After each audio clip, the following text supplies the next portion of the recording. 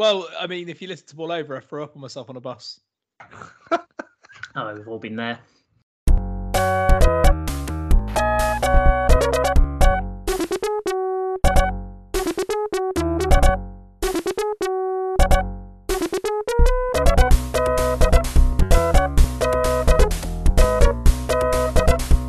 I can't be arsed with intros anymore. If you're listening, you know who we are, what we do. I mean, Russ is here. You could do a whole good evening and welcome to this week's Long Snapper podcast if you wanted, but Not going to. Good. Russ is here. I'm here. Adam. Pat. Hello, Pat. Hi there. I'm enjoying Russ's Rick Stein goldfish bowl of red wine. It is. It's quite the shape. It's good one of glass. those whole bottle of wine in a glasses. Oh, Was there a whole bottle of wine? No, not tonight. I'm gone of my days of drinking a whole bottle of wine on a Tuesday night. I think that's probably not the best thing for me to be doing. we're not judging. Like during the winter, I mean, during winter lockdown, pre trying to be a bit healthier, it was exactly the kind of thing I was doing in the cold winter nights, and it led me to a different lifestyle, should we say? My boy's reformed like Josh Gordon. That's true. Topical. And Tyreek Rick- Hill, Kareem Hunt. Rich is here as well. How are you? You've got a very nice looking I'm double good. IPA. Yeah, I thought 8% was reasonable for a Tuesday evening record. Yeah. Mostly 100%. because I forgot we were recording and I've got the Liverpool game on in the background. So you'll get the usual level of attention and focus from Rich. That's perfect. Speaking of attention and focus, obviously we'll start with a quiz coming up in the show. Let's do that for a change. We'll have the Steve Rains anytime touchdown corner bet. Steve, we're trying, I promise you. With no Some of us success. more so than others. Oh, we're all Trying, just useless. We'll do some one sentence reviews of week 3. We'll chat about some stuff to be determined. We'll do some one sentence previews for week 4 and any other business, maybe even things Pat hates. We'll see how we get on. But obviously a quiz first, and I have tapped into my anger. Things I've already mentioned. And it's single figure jersey numbers. Uh-oh. Yeah. I am going to give you, it's a buzzer quiz, buzz in with your name. Obviously, you get it wrong, you're frozen out. I think, pretty usual drill.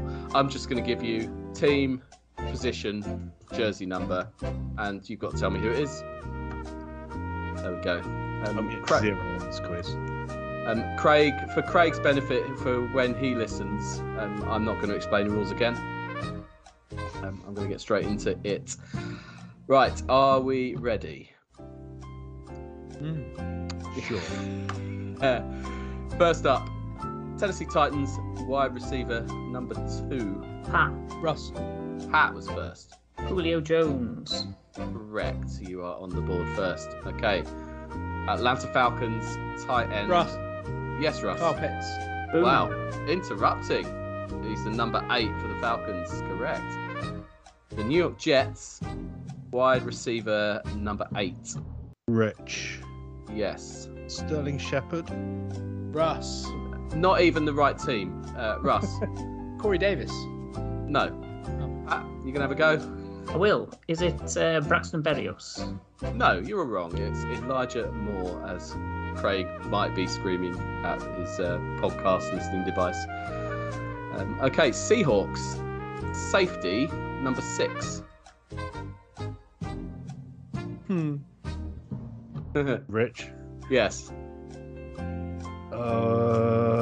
Jamal Adams. No. Anybody else? Okay, we'll have a pass. I think some people might like to forget his existence. He got brutally stiff-armed a couple of weeks ago. Quandre Diggs, that was. Next up, the Bengals wide receiver number 1. Russ. I think. Oh, that was tight. I think Pat. Jamar Chase. Fuck off. Correct. Correct. Controversy there. All down to internet speeds and lag. Who knows? Who on earth knows? Right, Bucks. Bucks running back number 7. Pat. Russ. Pat was definitely first that time. So Lenny boy, Leonard Fournette. It is Leonard Fournette. All right, Buffalo Bills wide receiver number 1. Rich. Yes. Stephon Diggs. Incorrect. Oh, bollocks, it's not, is it? He was confident though. I knew exactly who it was until I realised it wasn't him. Did someone else just buzz? I missed it. Who did? If not Pat, Go on, Pat. is it Manuel Sanders? It Yes, is as well. Emmanuel Sanders. All right, the Baltimore Ravens linebacker number 6. Pat. Yes, Patrick Queen. correct. Well done. Bloody You hell. are storming this at the moment. 5 points. Russ is on 1. Rich, somewhat predictably, hasn't scored yet. The Jacksonville Jaguars safety number 5. Pat. Yes, Rudy Ford. it is Rudy Ford. All I mean, right. is there enough questions for us to catch, Pat? There is. There is. So, yeah, don't throw in the towel just yet. All right. Cowboys wide receiver number 1. Pat. Russ. Pat again. Cedric Wilson. Correct. This is You've right got a up your list of- strata. Team players that have changed to single-digit numbers in front of you there, Pat. Yes, yeah. All right.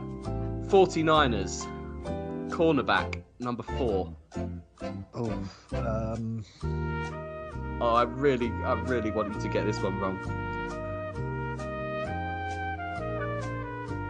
Rich. I think it's Emmanuel Mosley, isn't it? Yes, you're on the board. Well done. Dolphins wide receiver number 3. Russ. Yes, Russ. Taking a Jalen risk. Waddle. No, incorrect. And it's on Jalen Waddle as well. Oh, Pat. Yes. It's my favourite Will Fuller V. Yeah, of course it is. Okay, Texans running back number 2. Russ. Yes, Russ. Mark Ingram. Yeah, there you go. There you go. Raiders. Sounded annoyed at your own answer. Yeah. I assume he chose 2. He's Marco Ingram the second, isn't he? Yeah. Anyway, Raiders wide receiver number 7. Rich. Pat. Rich was first. Is it Ruggs? No. I was going to go Ruggs now. I need to guess someone different. Is it Renfro? No, it's not. Renfrew's 14. I want to say Renfrew's like 13 or 14. Russ. Yes. Whereas that leaves either. Wait, it's got, no, it only leaves Edwards. Brian It's Edwards. 89. Yeah, it's not Brian Edwards. It's Zay Jones. Of course he is. Fucking hell. All right, He had Bears. his head taken off with a clothesline this week. I don't know why I'm laughing at that. Bears running back number 8. Russ. Yeah. David Montgomery. No. He's 12. Don't even care anymore. Should we just play the music? I mean, there aren't any more. They're just some more questions. It's fine. Pat, you're gonna win. I mean, it is funny not getting it right, I must admit. But did I read? Yeah, that's Damian Williams. If you're wondering, Bears running back. Thanks. Absolute shit. Yeah. Go on, Russ. I'll give you one more. Saints wide receiver number 1. Saints receiver 1. Oh, God. Fuck knows. Don't know. Have some music. Well done. You are Thank you very much. incredibly good at that game. Scary. Who was it? Oh, it's Marcus Trey- Callaway. Oh, it was Callaway. Fucking hell. I was going to like Traquan Smith or someone like that, but I couldn't get his name out in time. It's a weird one, that. I think it like either jersey numbers stick in your head or they don't. Adam, I'm going to be controversial. I've decided I don't actually care except for tight ends and linebackers.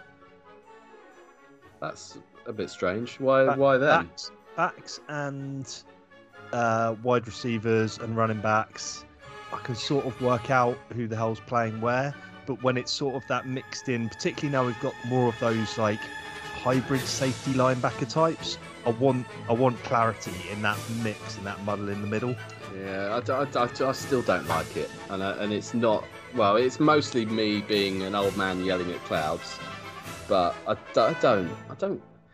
There was a running back wearing like 14 in. It might have been Dallas or Philadelphia. I don't even know, and it's just no. What are you doing? I like my officials to tell me when there's a legal man downfield and or an illegal formation. So yeah, that's fine, but I don't. It's not even about that. I'm not gonna go.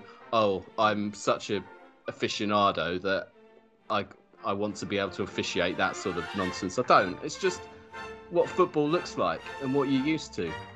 Yeah, same if you're. Yeah, were you the same when it was 1 to 11 and then squad numbers came in? Yeah, and I think. Although I will say, Adam, at this juncture that when I see like in Serie A or in the Bundesliga where you've got a player wearing number 77 for absolutely no reason, or No need for it. 93. Oh, I'm just going to be squad number 93. Well, you're only allowed 25 players in there. You know, why? Just, you're being a prick.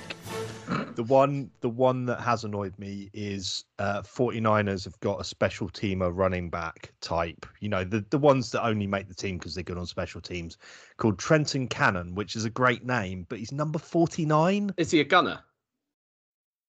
Oh, that's a good question. Probably. Oh, I hope he has to be a gunner. It's He's the next. If he is, it's the next Chuck Long or D liner, isn't it? He's a returner as well, but I think he does a number of things on special teams. So I'll find out for you, mate. Look into that for me if you wouldn't mind. Yeah. And by the way, shout out to the Cleveland Browns, who I didn't realise this until researching this. They don't have an erroneous single-digit number on their roster, so that has increased my love for the Cleveland Browns from sort of somewhere in the middle to somewhere slightly above the middle. There you go. I was enjoying their classic helmets this week as well. Trenton Cannon is a kick returner and gunner. Excellent. There you go. All right, then. Shall we have a go at winning some money? Sure. Why not? Went really well last week after all.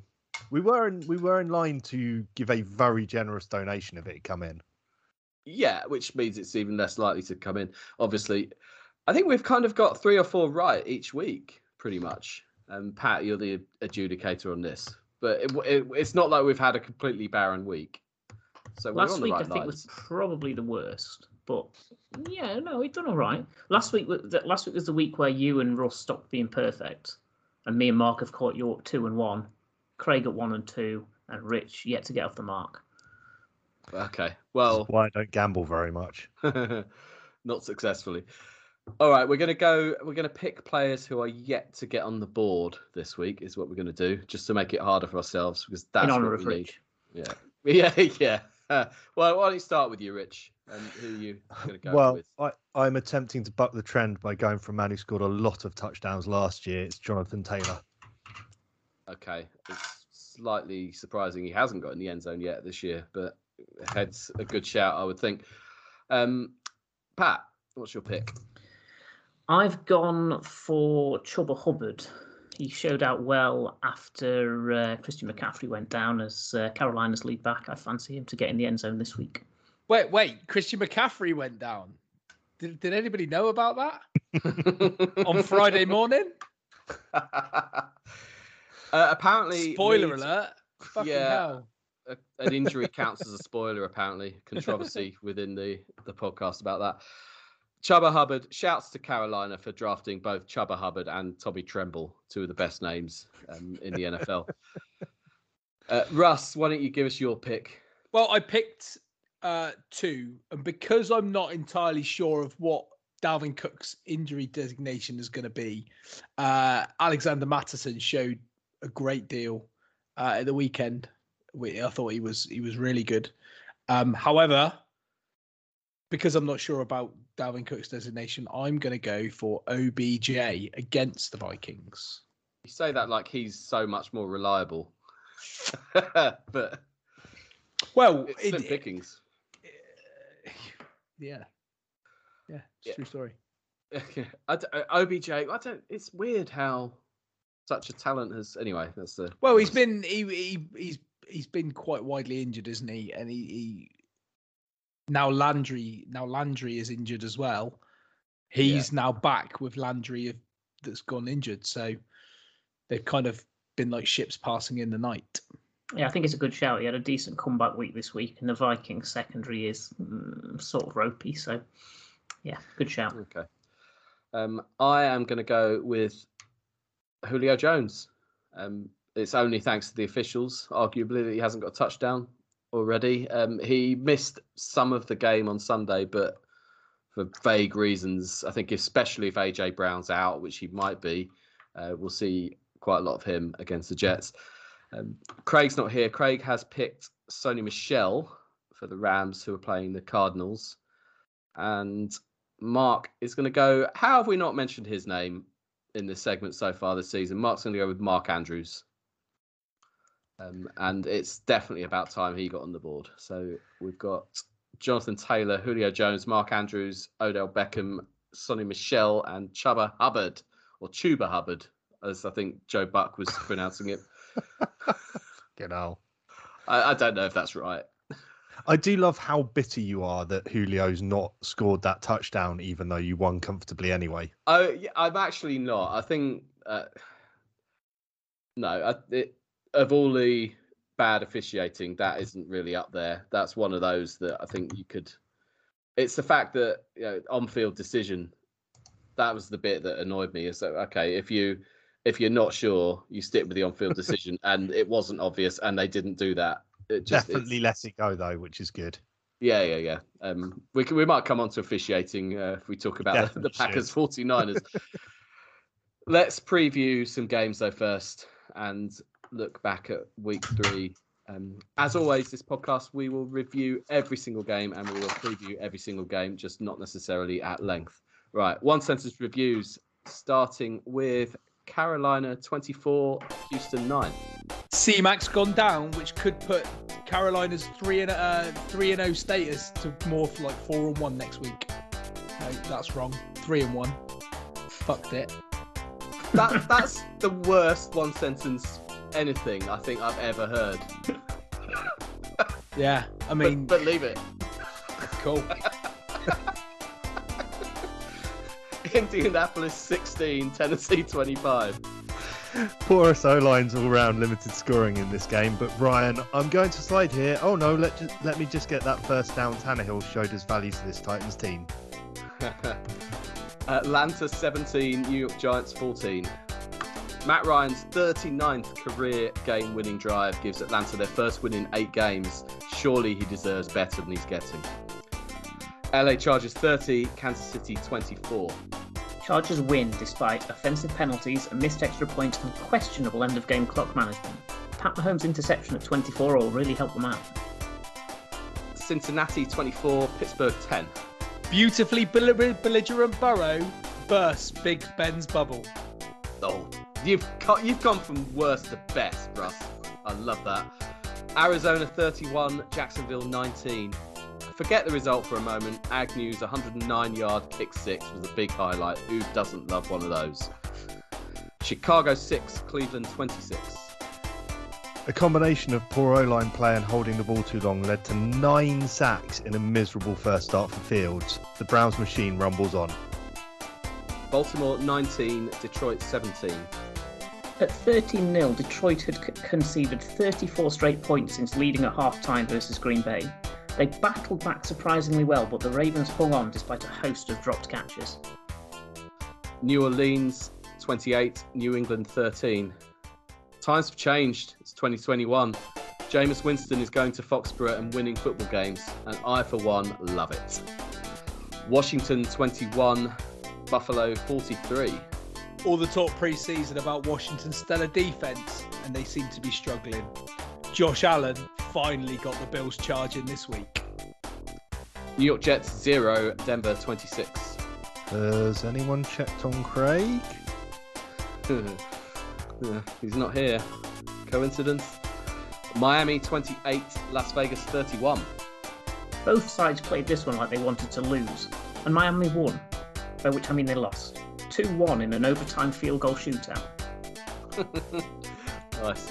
Seattle 17, Minnesota 30. The Vikings showed they were too good to stay winless by coming up with a huge win against the decent-looking Seahawks, even without Dalvin Cook. Tampa Bay 24, LA Rams 34. Prelude to the NFC Championship game. Yeah, absolutely. Green Bay 30, San Francisco 28. San Francisco's offense barely got going in the first half, allowing Green Bay to take a 17-0 lead, a lead they couldn't overcome despite a spirited fourth quarter comeback. And finally, Philadelphia 21, Dallas 41. Honestly, who even knows if either of these teams is any good? Cowboys' offense looks fun at least, even if it's sometimes because they're giving up strip sack touchdowns. I think the Cowboys are alright, actually. But I can't decide. yeah, I think we'll learn a lot from. They're playing the Panthers this week, which is a sneaky good game. That Yeah, Well, agreed. It is a Yeah. sneaky good game, but with C-Mac unavailable, as I was trying to suggest during a really poor one-sentence preview or review, that without C-Mac, will Darnold still be able to keep that offense moving? And I just wonder whether they would then be 3-1 instead of 3-0. It And is a they've lot to played put on. It's a lot to put on a rookie's shoulders. You know, Yeah, Chubba but- Hubbard looked decent, but you've got a game plan. Like I agree with Russ. I think he's a massive miss. If they It's can't that work safety. out ways to move it.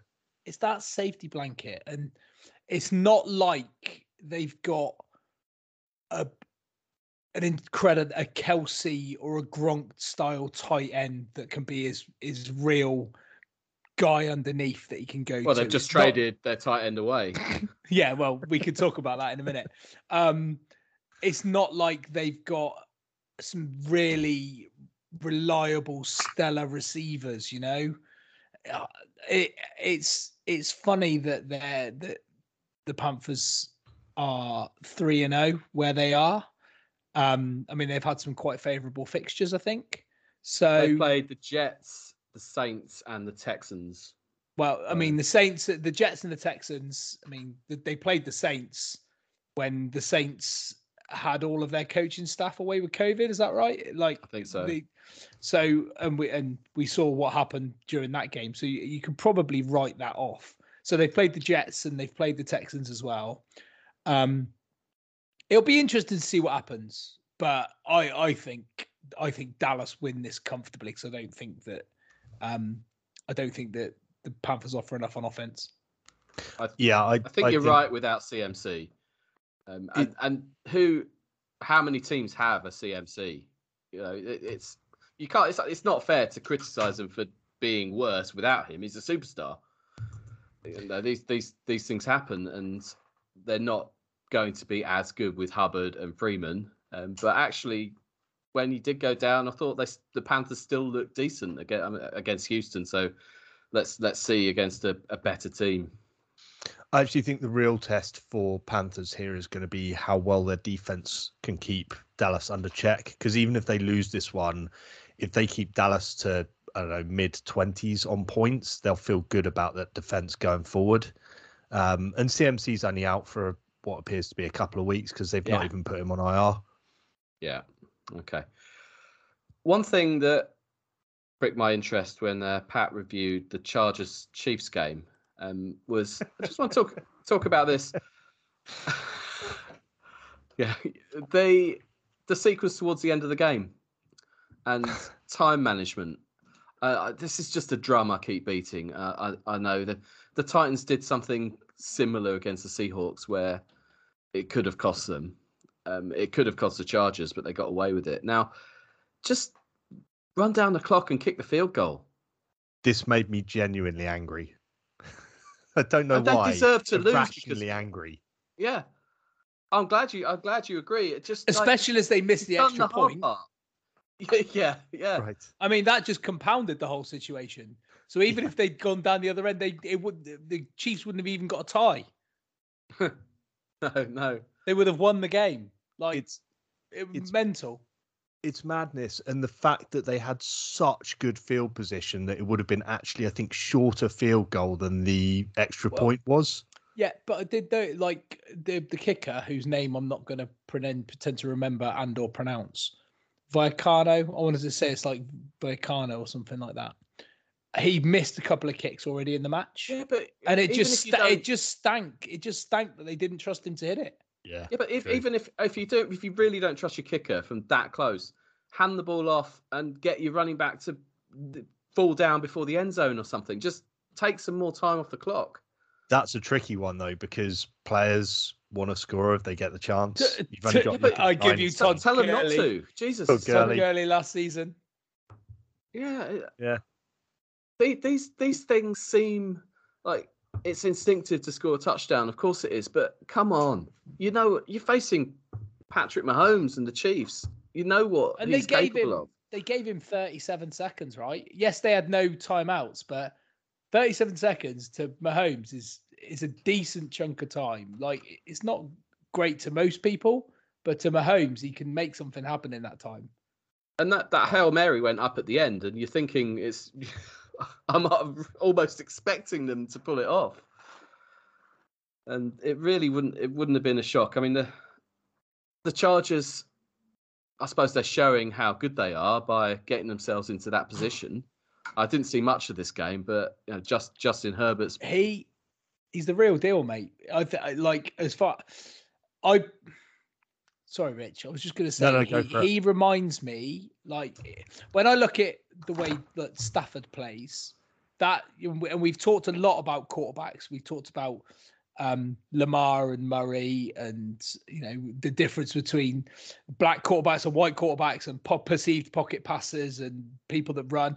He is very much stand and deliver, and he gets it done. And I really like watching him play because his thought processes, and yes, he's behind a decent O-line, but his thought processes seem to be all in the right order. Whereas you watch some of the other quarterbacks, rookies and second season, and they're still so muddled. Yeah, well, I don't think any rookies this year have got much to shout about so far. But a couple of second-year guys do. Joe Burrow stepping up a bit. The Bengals aren't anything like what they were. So I want to talk about the Bengals as well, actually. But yeah, just Justin Herbert. Well, yeah, he could be them for the next 15 years.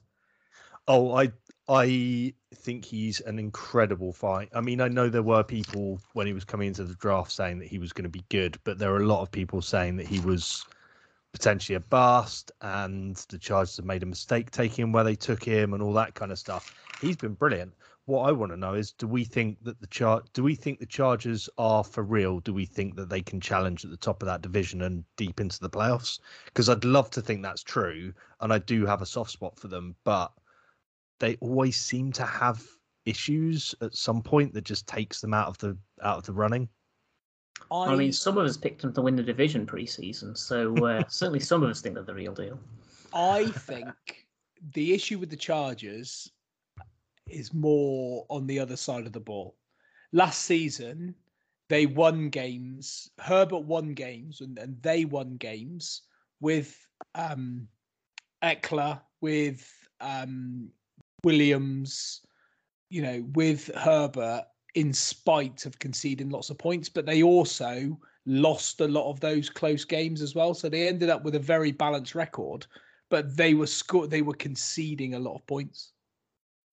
But I think they're better on defense this year. Not necessarily excellent, but certainly more competent.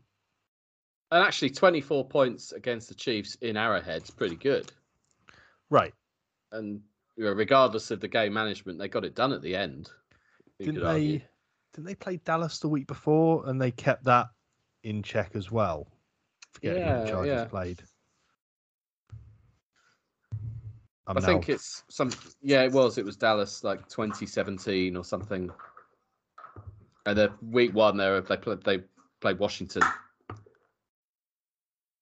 I can get the internet to actually work. Yeah. But that's the thing. I don't think they're necessarily great on defense, but I think they're competent. They've certainly got some superstar players in there in Bosa and their safety, whose name I've completely blanked on.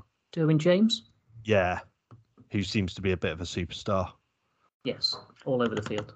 So they started 2016 against Washington, then it was 2017 loss against the Cowboys, and then obviously 30-24 against the Chiefs. I think this week is a really interesting matchup against Vegas, against the Raiders. I think it's a really interesting matchup. Yeah. The AFC West has been a genuinely intriguing division this year, having been a bit kind of meh other than the Chiefs for the last couple. All four teams look at least competent, at least decent, and I'm loving it. Who had the Broncos 3-0 as well? You know, we talked about the Panthers a minute ago. Well, again. Pat's been bigging out the Broncos. But even and the Broncos, I mean, the Broncos lost Judy. They've lost Judy to IR, and Bridgewater seems to be getting it done. But again, I mean, let's not get too high on the Broncos. They've beaten the Giants, the Jags, and the Jets. Yeah, the Broncos are that one side that they need to play a couple of proper sides to see what they're really made of. But they've looked good. Again, you beat what's in front of you. You can. They've got the Raven. They're playing the Ravens this weekend, and then they've got the Steelers the weekend after. And I just, we'll see in a couple of weeks when I half expect the Broncos to probably be 3-2 rather than 4-1. Yeah, I think if they're anything better than 3-2, then we have to assume that they'll actually do something this year. I mean, it's the same as the Panthers, though. But you can only beat what's in front of you, and you can. But what's been in front of them is the Giants. And Jags. Yeah, no, I know, but you the three worst teams in the NFL. Let's make no bones about that. They have better strength in depth, I think, than the Panthers, certainly offensively. And that's just as well because they lost KJ Hamler in the last game. So they're down to Courtland Sutton and Tim Patrick as their main two receivers, plus a couple of decent tight ends. So it's starting to get a little bit thin there. Patrick's been really good, but he's been good as that. He's been good as that wide receiver 2/3 option. So he's not probably got the coverage that he was going to get now, because now he's legitimately, him and Sutton are both 1 and 2 in that offense. Yeah, we might see the return of Kendall Hinton, quarterback extraordinaire. God, pretty sure we're not seeing that. I do want to say that the one thing that we can say is, while they've only beaten Dross, they've beaten Dross comfortably. They've not looked in any trouble in any of those games. Formidable as well, and I know it's the Jets, but you shut any team that shuts out another team in the NFL is doing a lot right, regardless. And I like their running backs. They're putting a lot of work Melvin's way as well, aren't they? Which is really good. It's good to see him. And he's looking good, but he's only one half of that 1-2 punch. So Javonte Williams, they drafted him this year, and he's getting pretty much a 50-50 split on carries, and both are looking very good. Yeah, which is always a useful thing when you have, if one of those running backs has a bad day, you can lean on the other one as well. It feels a bit old school, and I like it. Yeah, absolutely. All right, dipping back into those one sentence reviews. Tampa against the Rams. Russ, you said NFC Championship preview. Legitimately, I mean, it could well be. Absolutely. We've all, I think, pretty much we've loved the Matt Stafford move, and each week I see it, I love it even more. It's just that offense is formidable. And basically, without that much of a running game, I mean, Sonny Michel's looked better. That's a good trade for them. I see that made so much sense given the injuries. But yeah, that they are going to take some stopping. And if that Bucks defense, you could argue, it was a bit embarrassed in the secondary, but that's not a slouchy defense by any means. No, and you say embarrassing the secondary. They're coming up against but that's an because on fire Cooper Cup, who's literally been probably one of the players of the first 3 rounds. If you combine it all together, the amount of yards he's had, receptions, touchdowns, the connection that he's got with Stafford, even this early in their sort of tenure together. Like you mentioned, Michelle Henderson is now picked up an injury as well, isn't he? But they've got lots. Higbee, Woods, and Stafford. We know Stafford can stand and deliver. A bit like, I see, like I said, Justin Herbert. I see him as like a younger version of Matt Stafford who can read the defense. He can go through progressions, and he can pick the right pass at the right time. Yes, he's going to make mistakes, as they all do. But that Stafford in that Rams offense is incredible, and pair that with their defense, mate. They were all over Brady like a rash. The Rams are the best team in the NFL right now, comfortably for me. And the Rams did that trade to try and win a Super Bowl in the next 2 years. Everything falls off a cliff 3 years from now, but they've got so much talent on that roster. The problem with the talent they have is it's all very top heavy. So if they get a rash of 4 or 5 injuries across the offense or across the defense, it could all fall apart very quickly. So they've got to hope that they stay more healthy than most teams need to. But if they can, they absolutely should win the Super Bowl this year. And it shows, as we alluded to, if that's the NFC Championship game, they know they can beat the Bucs. They know they can beat Tom Brady. Neither result obviously would have been a shock in that one, but it's quite a statement. Yeah, I mean, if you can hold Tampa to having their lead rusher as Tom Brady with 14 yards, you've got a damn good chance of beating them. The Rams didn't exactly set the rushing game alight themselves in this one, but they showed they could win without it, whereas Tampa couldn't keep up. It feels like Tampa's defense has taken a little bit of a step back to me this year, whereas the Rams look, if anything, slightly better. And Sean McVay must be absolutely fucking delighted. He's got a quarterback who understands what he's trying to do and executes it, and also a quarterback who's not trying to bang his girlfriend. Did you see McVay's reaction? The Bucs had a field goal just before halftime, field goal attempt, and it was pushed wide. McVay's celebrating like proper pumped, like he's just won the Super Bowl, and I guess that was a big moment in the game. But he knows how important that game was for his team as a benchmark for how far they can go. So he would have known how important it is, and from a mentality perspective for his team for the rest of the year. Yeah. They're going to take some stopping, and it's just I don't see any weaknesses really, or any significant ones. It's their time, mate. And I believe that I said before the start of the season that Matt Stafford, plug Matt Stafford into that team, and they are an entirely different proposition. And we're now going to see how good Matthew Stafford really is. So, Craig? Did you put a bet on with Craig? I can't remember whether I did or not. We'd have to go back through the episode. Maybe we can balance that off. That's not happening, is it? Maybe we can balance that off with the Cristiano Ronaldo bet that we may or may not have had.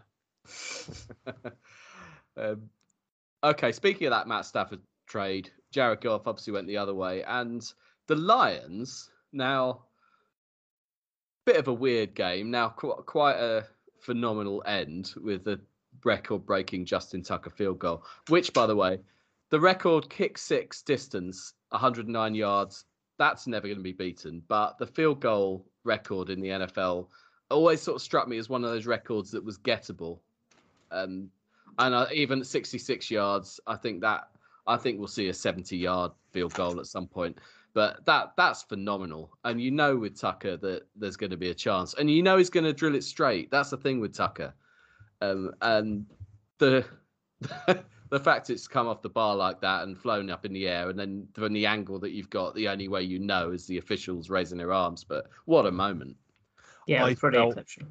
I felt so sorry for the Lions in this one, because my initial reaction was angry because I thought that the previous play should have been called back for delay game. Yeah, But yeah. it turns out there was some weird clock shit going on in the stadium. So it was 2 seconds after the clock hit 0 on the TV screen, but it might actually have got off on time based on what was going on in the stadium, it turns out. But either way, the Lions fought really hard in this, and they looked like a team that deserved to win. And so to get beaten in that way, that's it's an incredible kick, but it's a fluke, right? How many times do you expect to make a 66-yard field goal as time expires that bounces off the crossbar and goes over? If that kick's a foot shorter, it goes over the crossbar. It's not a fluke. Once it's hit the bar, it might go over, it might not. But you can't say, he's drilled it down the middle from 66 yards. I mean, it's a fluke in that the vast majority of the time, if you're in that situation and you have to gamble your house on whether they'll make it or not, you probably say not. Yeah, sure. But, it's... But also, the vast majority of the time, you stop a side on 4th and 19. Don't let them run up and spike the ball to kick the 66-yard field goal. So, you've got to help yourselves. You got yourself in a position to win the game. You didn't do enough to win the game.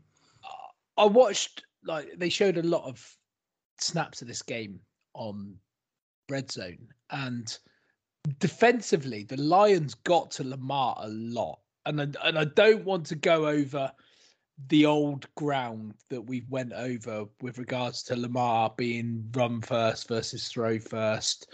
Being able to read the progressions. Lamar is an incredible quarterback, and you don't always see on the TV coverage what the coverage was like where the receivers were. I mean, Marquise Brown literally had dicks for fingers.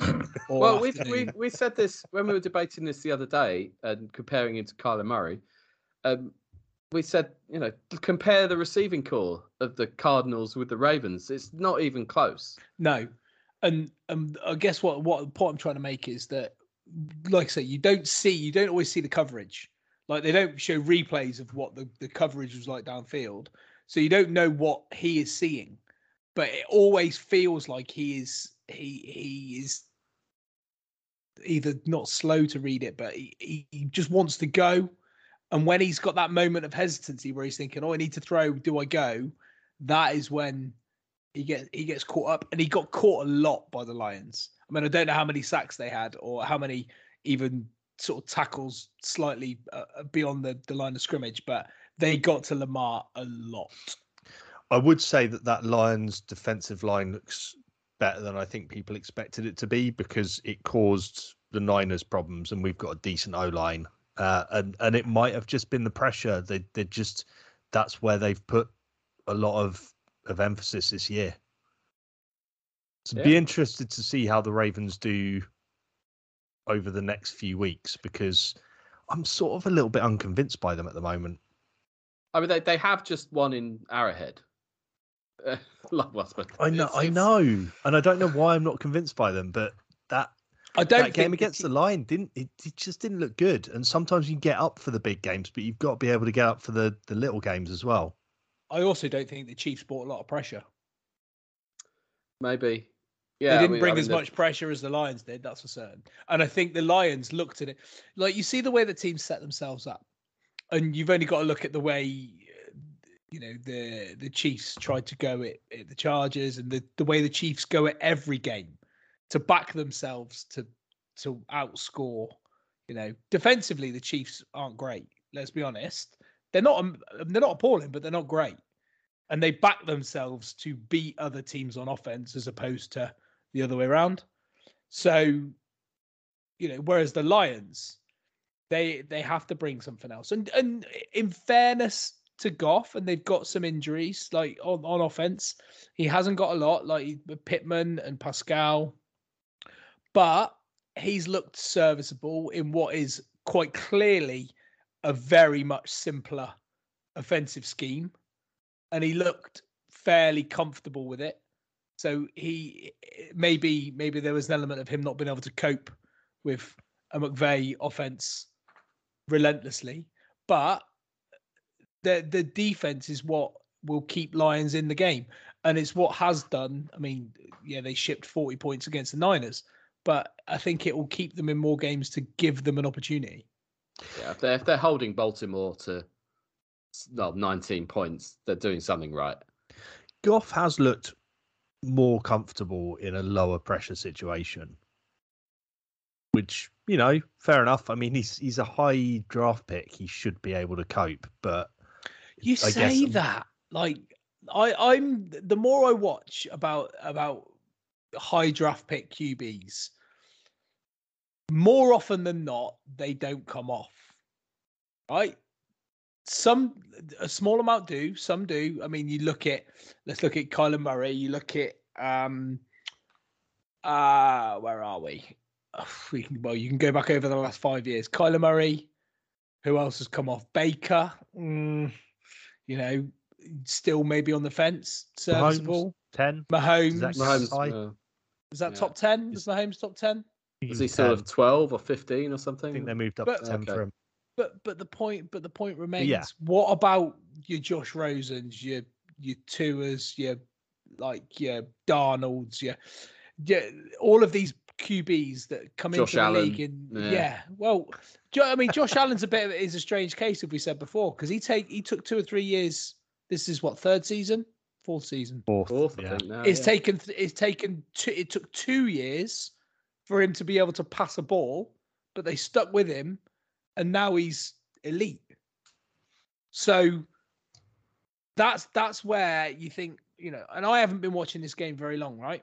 And I guess it's going to take quarterbacks time to develop into schemes, into being whatever. But the expectation to draft the guy in the top 5, the top 10, look at Lawrence at the Jags, plug him into what will be essentially a failing franchise. Otherwise, they wouldn't be in that position in the first place. And if your need is a quarterback and you haven't got an O-line to put him behind, then you're just taking a land to the slaughter. And you only had to watch any of the snaps at Cleveland, Chicago on Sunday, and to see like Justin Fields basically getting killed. Like it's the expectation on rookie quarterbacks is unbelievable. Zach Wilson, another one. Like, oh yeah, he looked good here, and they look good at college, playing against guys their own age a lot of the time, playing against, it's just different. You got people like Zach Wilson, then potentially coming up against people like Aaron Donald. Like, kid's gonna die. It's interesting you say Josh Allen is unusual in the few years it's taken for him to develop and reach that peak, because I think that should be usual. And what's causing trouble is also expecting immediate success for brand new rookie quarterbacks. Yeah, and That's a great point. It should be usual. They if you're going to draft a guy in the top 5, top 10, then you need to invest in him and then build pieces around him, because that's where do you get your piece there and then get your O-line? I guess there's all sorts of ways of doing it.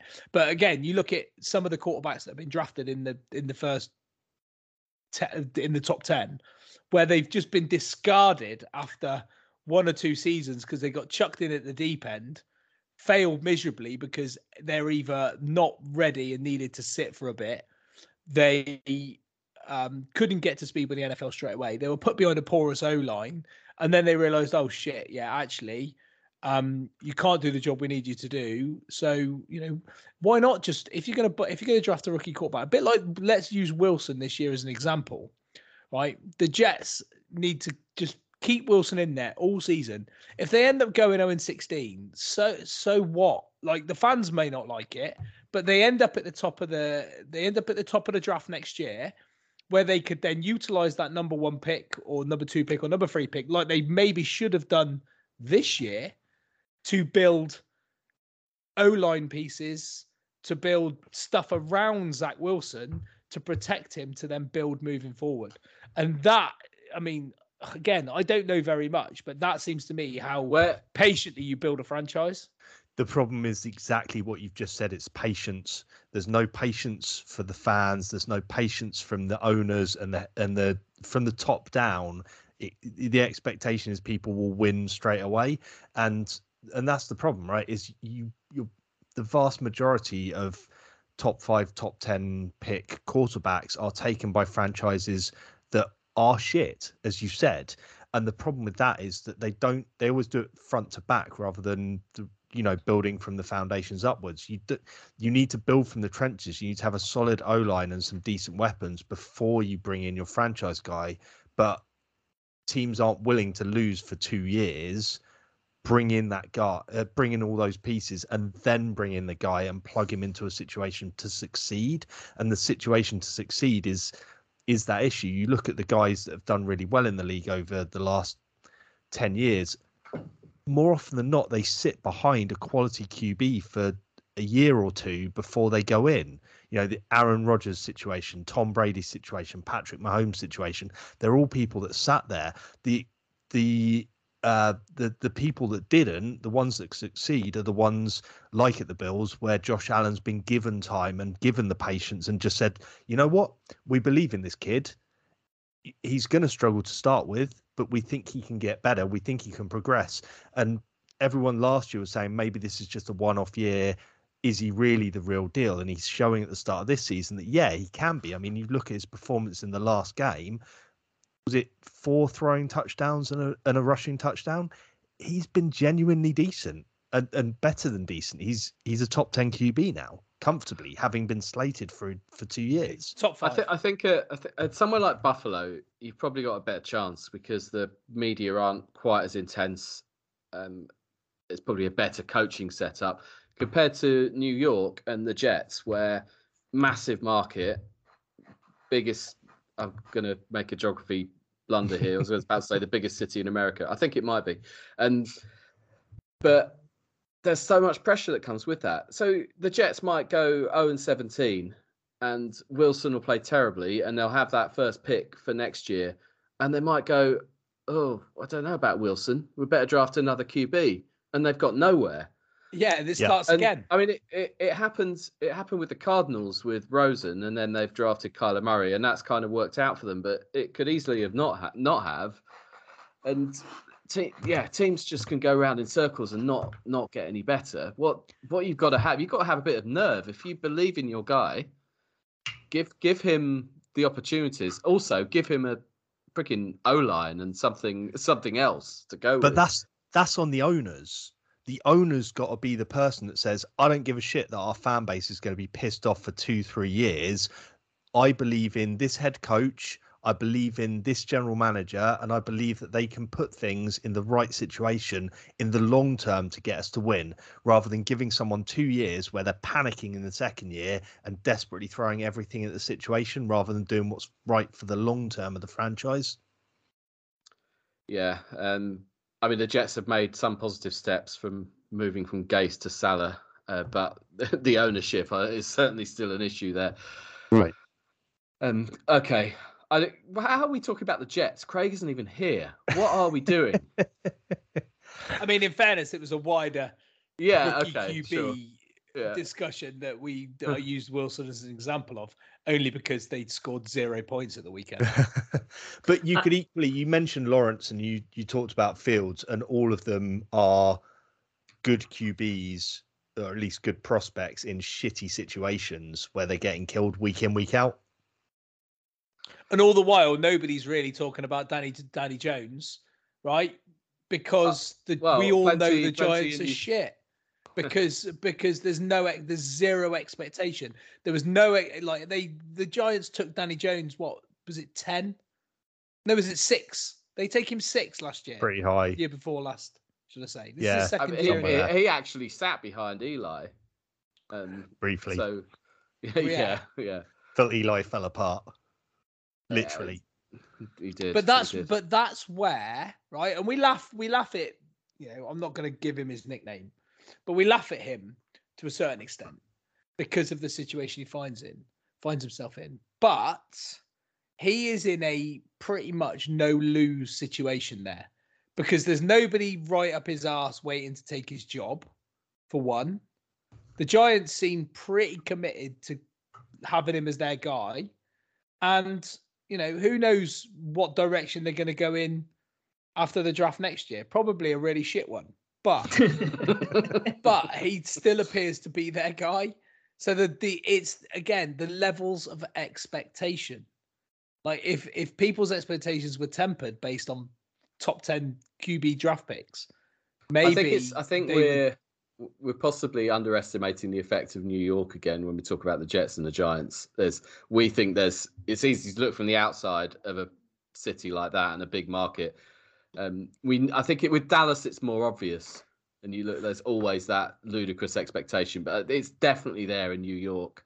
I also think that I do appreciate the Giants for trying to stick with a guy, but that O-line is fucking dreadful and has been for years now. And until they invest in that, he's not getting any better.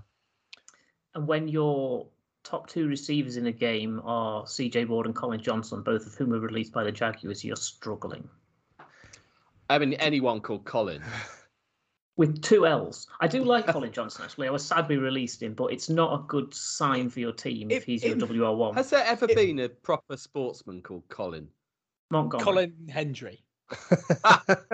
It does make you wonder where it does make you wonder where the Giants spend their money, because their defense isn't even that good either. Right. So where is all their cash going? Where is all their salary cap?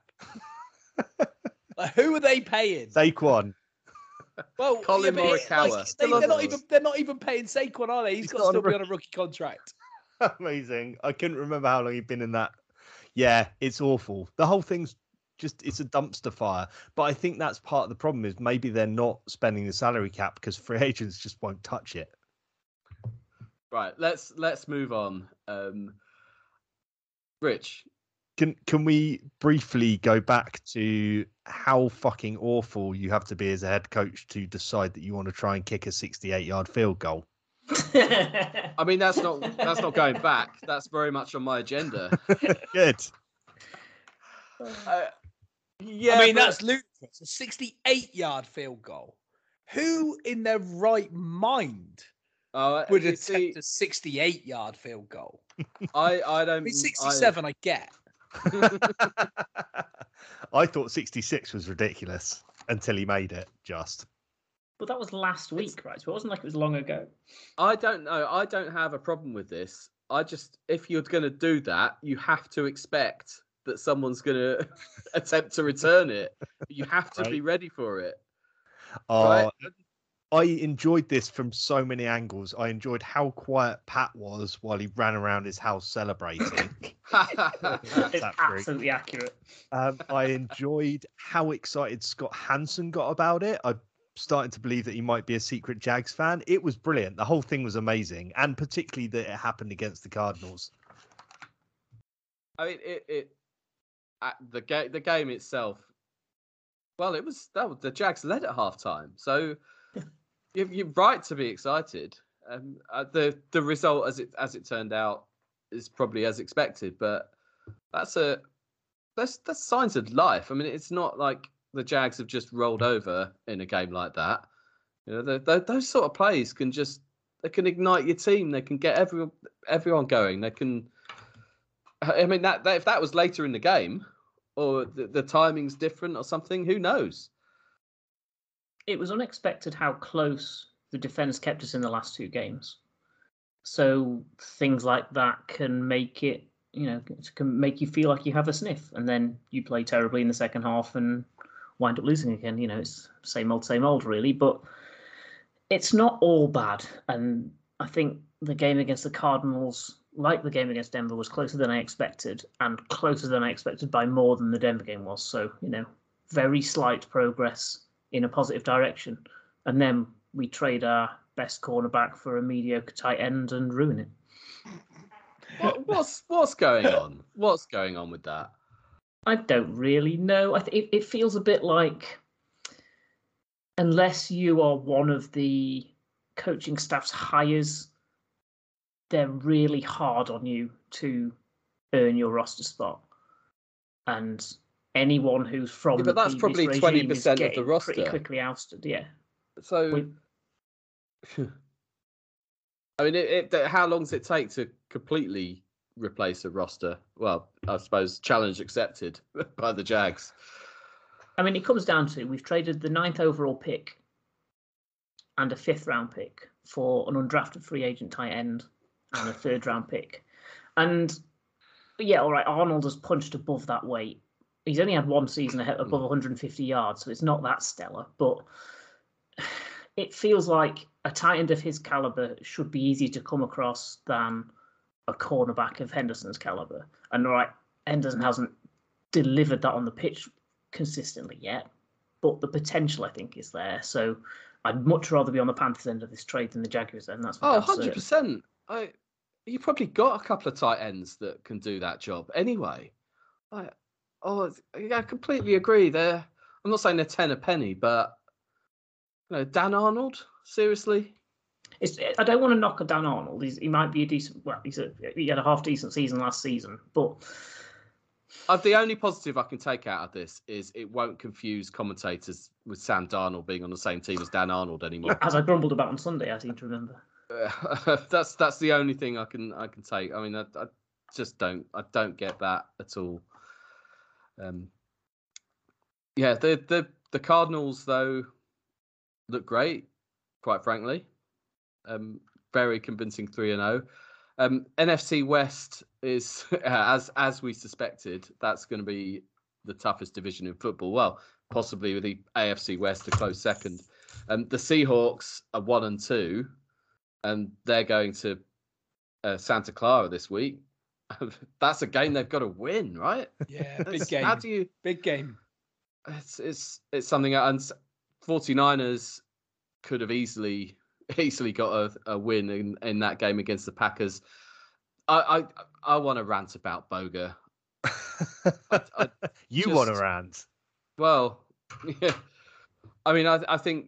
Just you were on the wrong end of the game. I think you were probably on the right end of more ridiculous decisions than you were on the wrong end of them. But when an officiating crew can piss both teams off in the same game, they're not quite doing their job. It's the Mike Dean thing. They want to be noticed. They're just throwing flags just to get attention. And some of those PI calls, because there's a tiny bit of contact, or just they think, I don't know what they're seeing. Just let them play.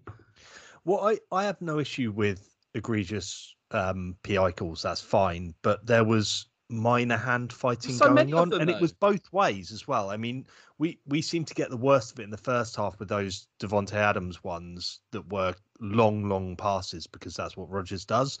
But regardless, it felt like the Packers fans had just as much reason to grumble as we did.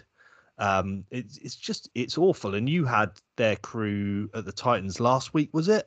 No, no, that was a different crew. We had them week 1, but I can't use any. I can't blame. We've had them in the past and similar. I just think it's every team. It's just on everyone's radar. And once something like that's in your head, you really notice every mistake that they make. I don't mind losing when we play badly, and we played badly in the first half, but it's just so infuriating when that's compounded by really shitty officiating.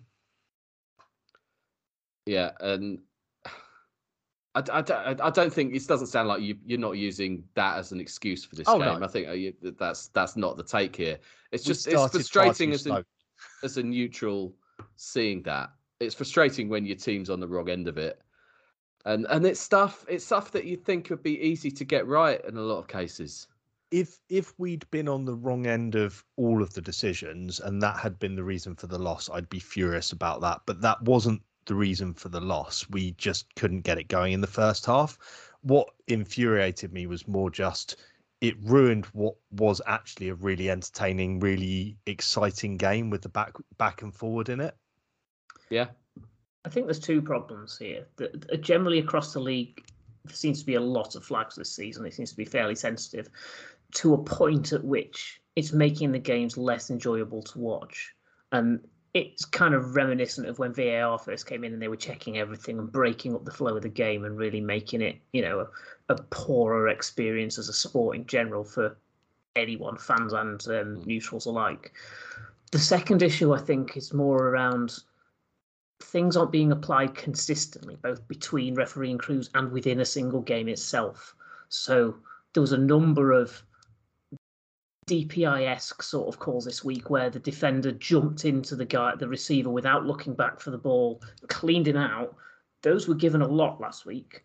There was 5 or 6 different instances of not being given this week. And if you don't give those consistently, it's impossible for the defenders and the fans to really understand how they should be delivering in a game. And taunting, I think, is just as bad. So there was an incident in the Chiefs game where Sorensen defended a pass in the corner of the end zone, got up and flexed at the wide receiver on the ground. That's been given 95% of the time this season. And whilst I don't agree with it, if you're going to give it 95% of the time, give it against the Chiefs as well.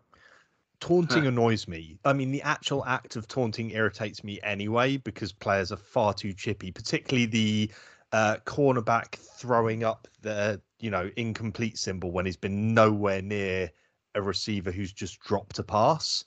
Normally what you see them do that when they've just committed PI. Right. Right. And I don't like that, but I think the way that the NFL is applying taunting as a foul this year is just bullshit. Like it's almost now you can just flip a coin to decide whether you want to say it's taunting or not, because it happens so much that it's almost on every play. So why bother? Like, either crack down on it constantly or not at all. My favorite. Can we do it? Can we crack down on it constantly? Can we also stop defenses celebrating when they get a pick or a turnover? Oh, fuck off! Is there anything more tiresome than the entire defense running potentially the length of the field? I would love it if to they their gave own a delay end of zone game penalty. and just celebrating by having a little team photograph. It is the most bullshit thing in the whole of football. I'd be annoyed at a kids' football team doing that, let alone a group of grown adults.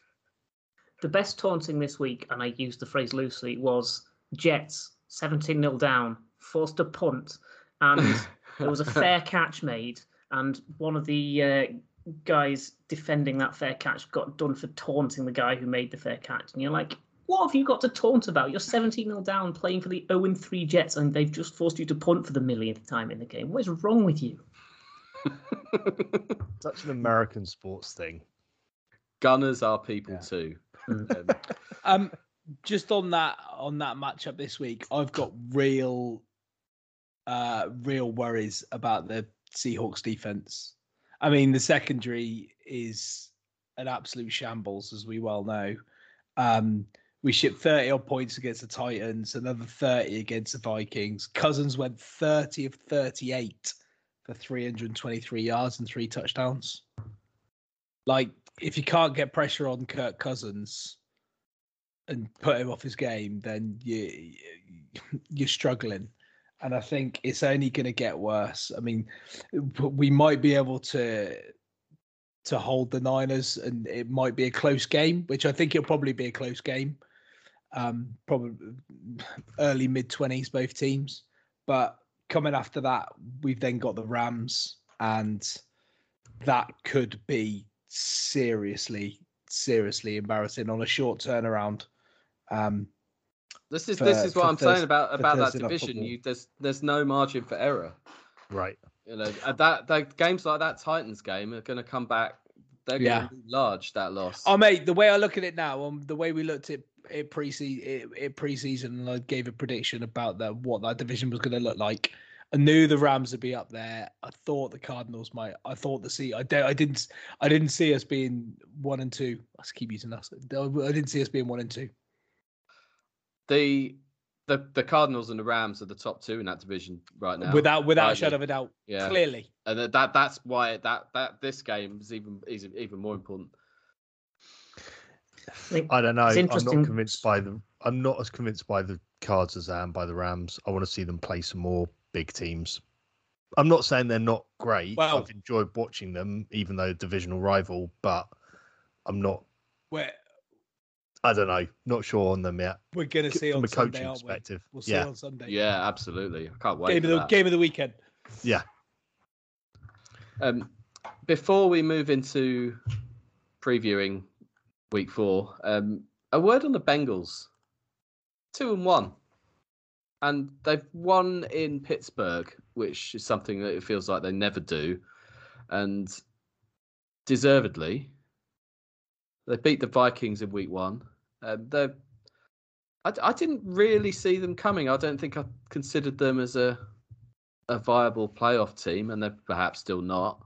But things look good. I mean, Jamar Chase looks a real find for them.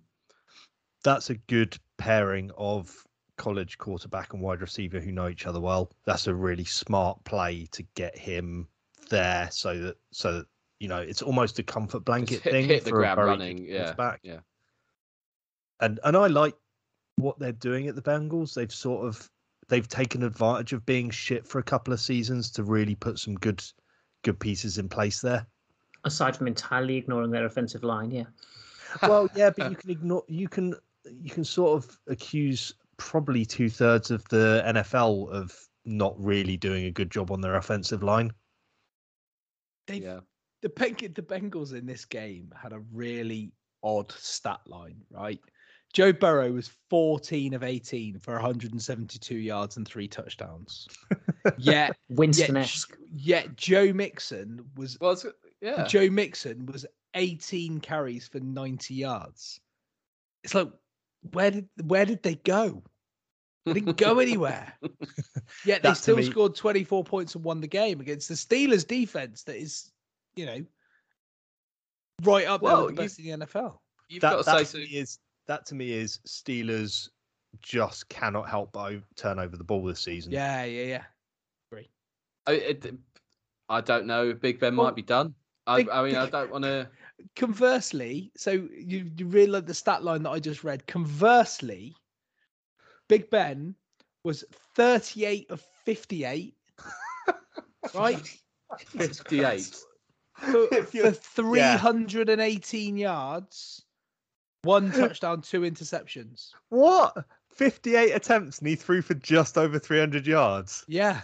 Fucking hell, that's awful. 10 points. And Harris was 40. They had 2 rushes all game for 45 yards. Harris was 14 carries for 40, and Big Ben was 1 carry for 5. That O-line is so bad. There's an O-line that's had no investment for years. Mate, and Harris was 14 carries and 14 receptions for 102 and 14 carries for 40. Then it was Claypool who had 9, and then it was McLeod, Schuster, Frymouth, Washington. I mean, their receivers have taken a real hit. I think Johnson's out for a little while as well, isn't he? And they've got some injuries, but Jesus, like 38 of 58 for 318 yards when Burrow was 14. You talk about efficiency. You talk about just points versus whatever. Like 14 of 18 for 172 and 3 touchdowns. And Mixon was 18 carries for 90 yards. It doesn't make any sense how they managed to get down the field. That's 8.4 yards per completion. Like total, bad. Total offense. I'm trying to work. So total offense of just playing 260 odd yards, because Burrow ran 5 times for 7 yards and Pirine was 1 carry for -1. So they were 97 yards on the ground and 172 yards through the air. How many yards for penalties in this game? That's a stat line that might There we go. Let's have a look. 162, 10 per side. Yeah. So 73. There's some of your answer. Yeah. 73 yards for the Steelers and 89 yards for the Bengals. I mean, a couple of big PIs can skew those sort of stats, can't they? But yes. The Steelers might finish bottom of that division. I think they will. They definitely could. They're not. They just, Big Ben does. I mean, he hasn't looked convincing for 3 years now, but he really looks like doddering old man confused at what's going on around him. It's you see it sometimes where, I mean, maybe we're jumping the gun, but I don't think we are with this. You see it where they're just somebody's an institution at a team, and they can't move on from him. He won't accept he's done. The team won't accept he's done, and you earn that right to a certain extent by, you know, he got drafted in 2004, and most of that time he's been prolific, and so you kind of earn the right to go out on your own terms. But should you? You know, somebody's got to say, "Hang on, this isn't working." It's the Eli Manning decline curve, isn't it? Yeah. It's a He very looks good the example. same. But And I'm sure there's plenty Big of Ben was examples better than before. Eli.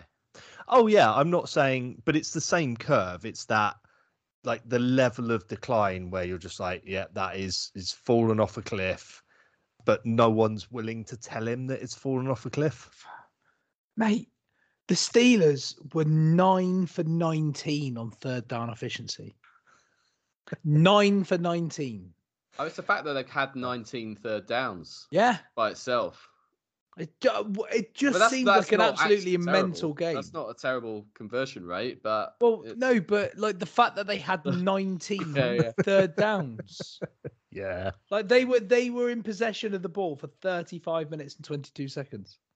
that's a lot of incomplete passes, and that's a lot of plays. And Just stopping, yeah, like you say, incomplete passes, stopping the clock. was it a Just- 4-hour game? I don't know. Fuck knows. Why are we even talking about it? I don't know. Let's move on to week 4. And, Before we do, I've got two things. The first one is I was deeply entertained by the Jameis accidental touchdown. Surely he was trying to throw Brilliant. that one away. It's just like a moon ball that looped to the back of the end zone. He just happened to get lucky with the receiver in the area who was taller than the DB. And also, we should definitely mention Lael Collins. Oh, yes, we should. So, a suspension that's more lenient than had he just had a positive drugs test. Is that right? Yeah. But Or so trying to bribe the drugs test. Like, I can understand them giving a slightly more lenient one if he just missed a bunch of tests, but he actively tried to bribe them. Surely that should just be a season ban or 2. Is this the equivalent of, like, you know, when you see on traffic cops where a guy refuses to give a breath sample and they Right. say, well, you know, No, think it's you, not. We think It's you've been drinking, refusing to give a breath sample and trying to bribe the and police then trying to officer. bribe the police officer at the time that you were. When he's wearing one of those chest camera things. Yeah. I saw someone said, I don't know if it was in our chat or somewhere else, that they were surprised that whoever it was didn't take the money. I'd like to think that the NFL's a bit more squeaky clean than that. They can I, afford. you know, I'm not entirely sure.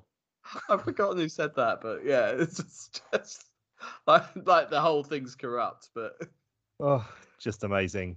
And the fact that the league, the NFL player union had managed to negotiate it down to 2.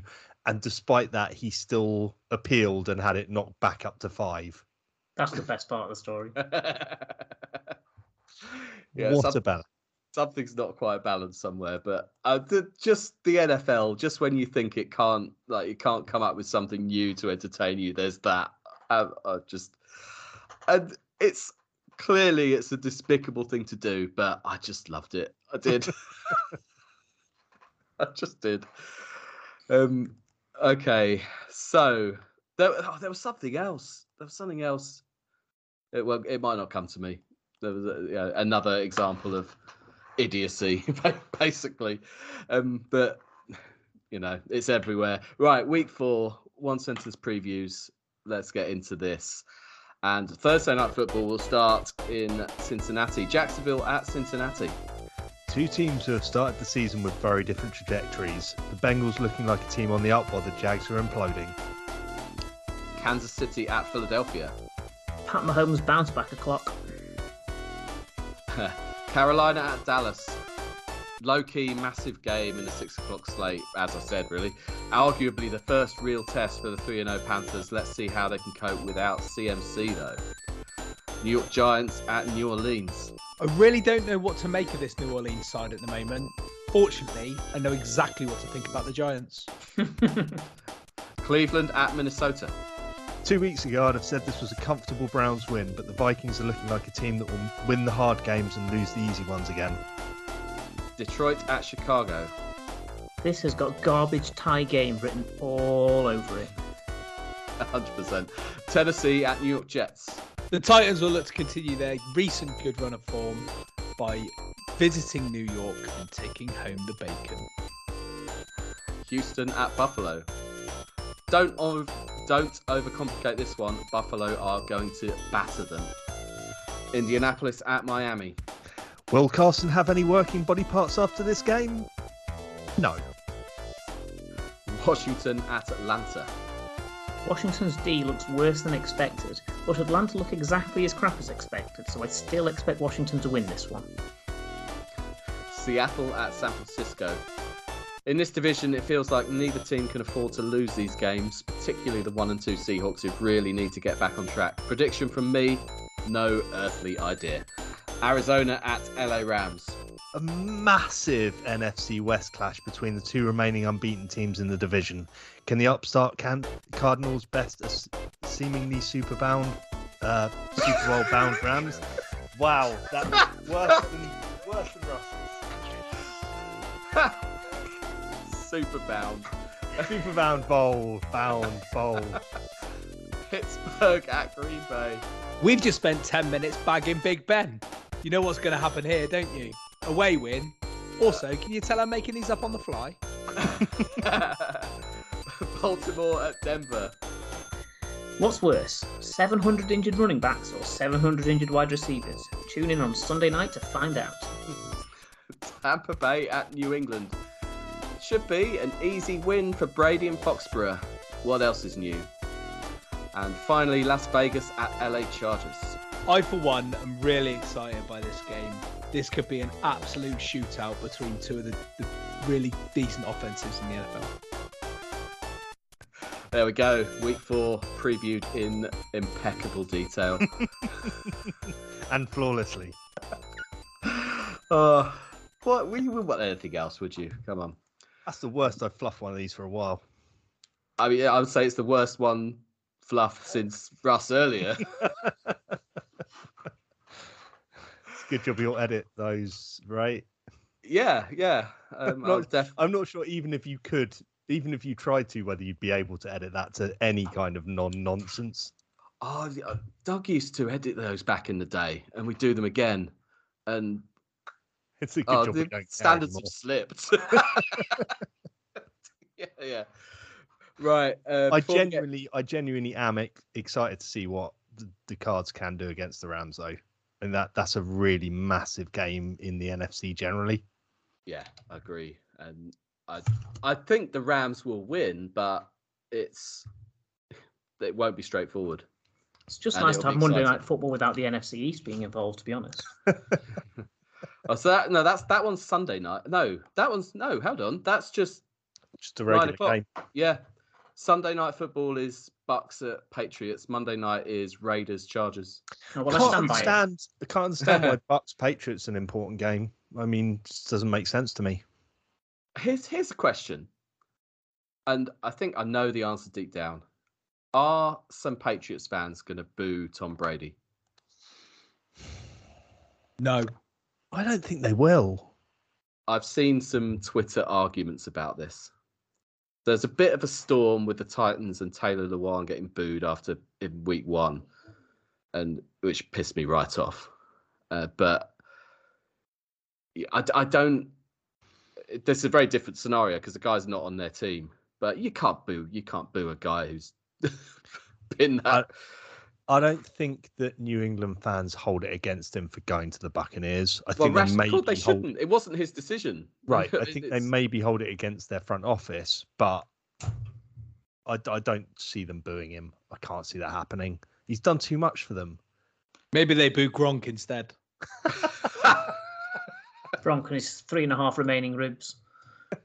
Oh yeah, that was horrible. Oh, what about Josh Norman? Did you see that from Rappaport? So It didn't even look that bad, and he was standing on the side of the field like 2 minutes later. But I love the way NFL reporters will write a tweet. He's bruised 2 lungs. He may have internal bleeding. Should be good to go Sunday. Yeah, yeah. He's It's inside. day-to-day. That's where the blood's supposed to be. Yeah. Surely we all bleed on the inside, don't we? Oh, so Josh Norman may be dead in a week. But I don't know, if a Derrick Henry stiff arm didn't get him, this won't. Though he'll be fine. He'll be fine. Right, we've gone very long. Let's have, before any other business, a very quick word from Mr. Patrick Jackson. Ugh, horrible. Oh, don't say that about the Jags. No. Things Pat hates. DraftKings Sportsbook. Absolutely. Yes, yes. Season-long DFS. Isn't that basically what the sale is? Isn't that always DFS sale?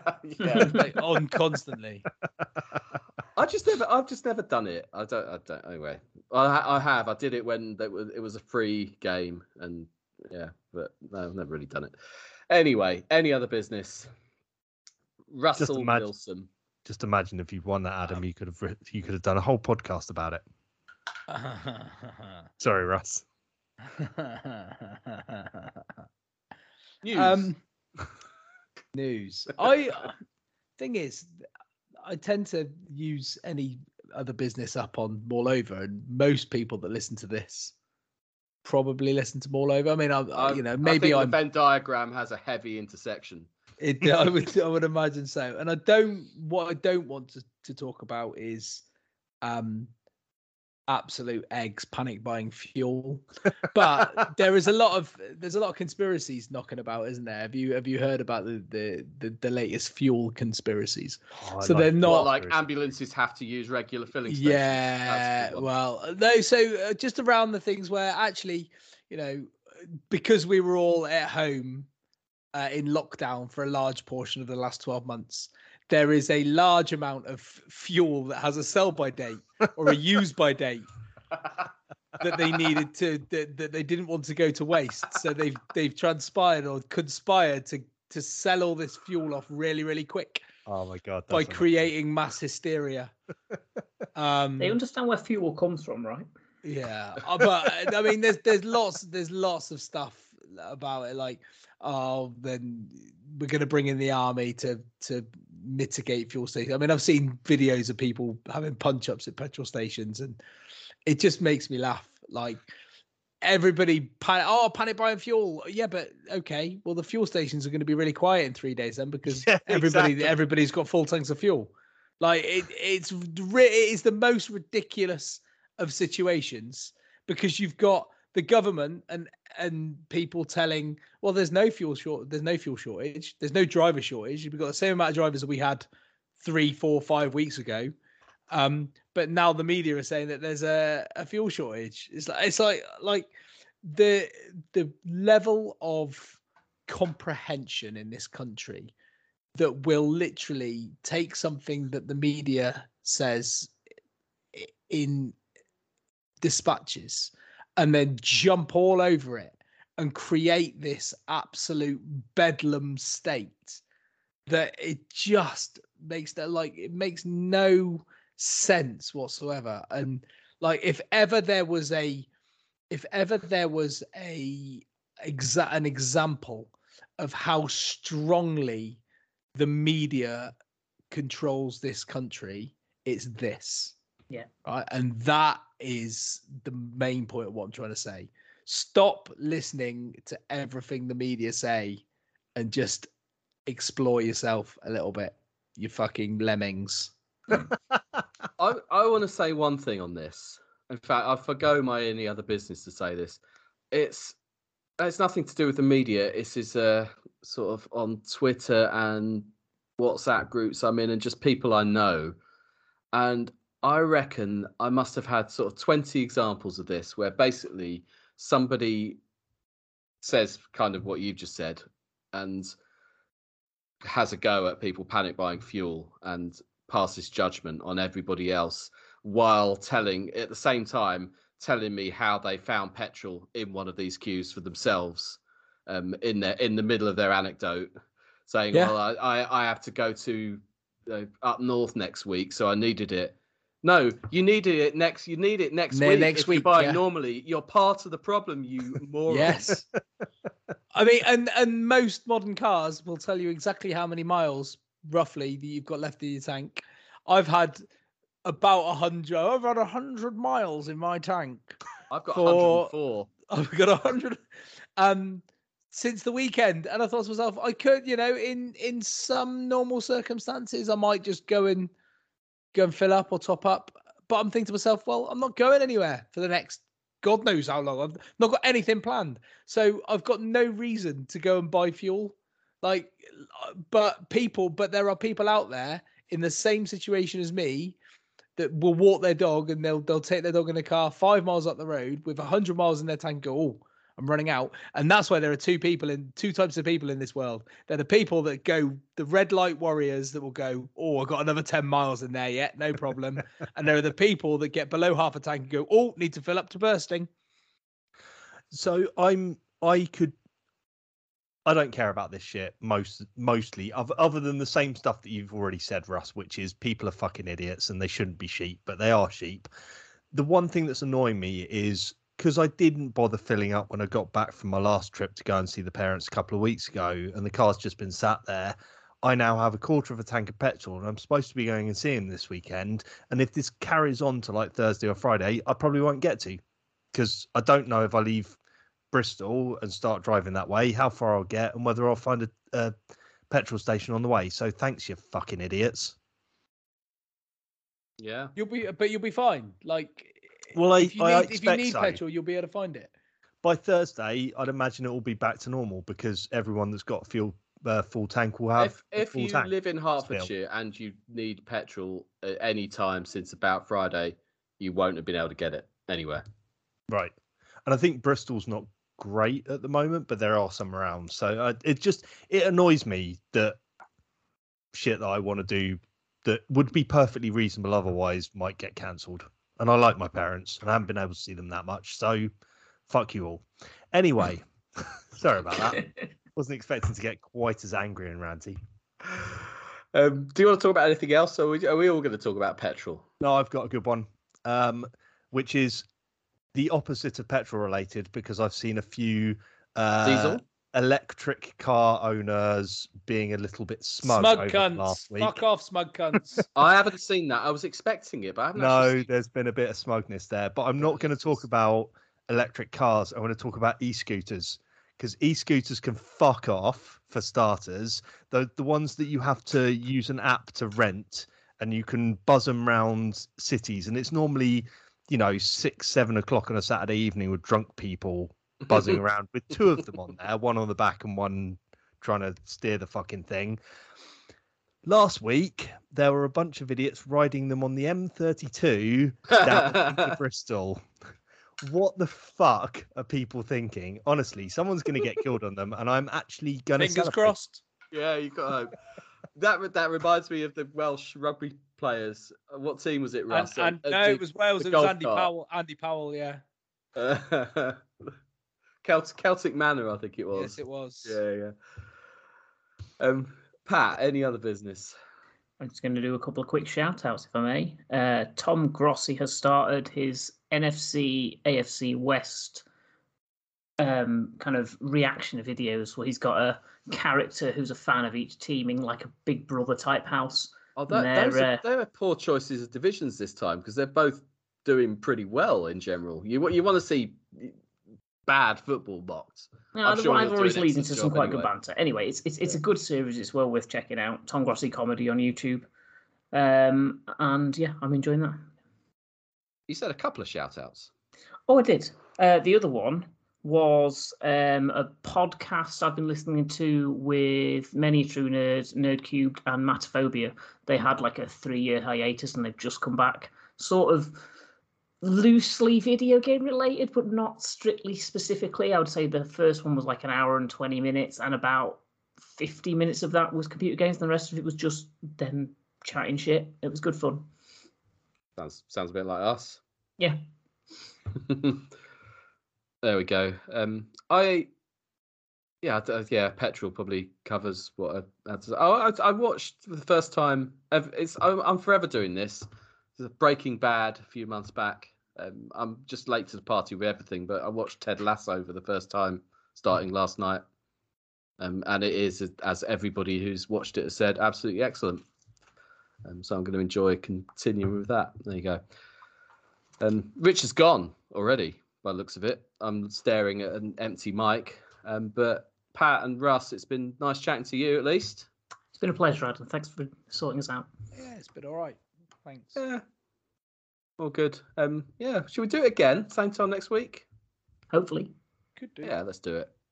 Enjoy. Best of luck getting petrol. Enjoy the rest of your week and week 4. Bye for now. Cheers. Cheers.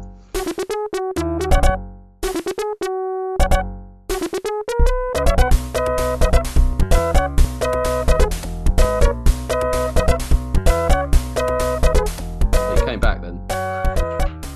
I've drunk well over a litre I of assume liquid you since needed we a started piss this desperately. podcast. I should have gone when I went to get a beer.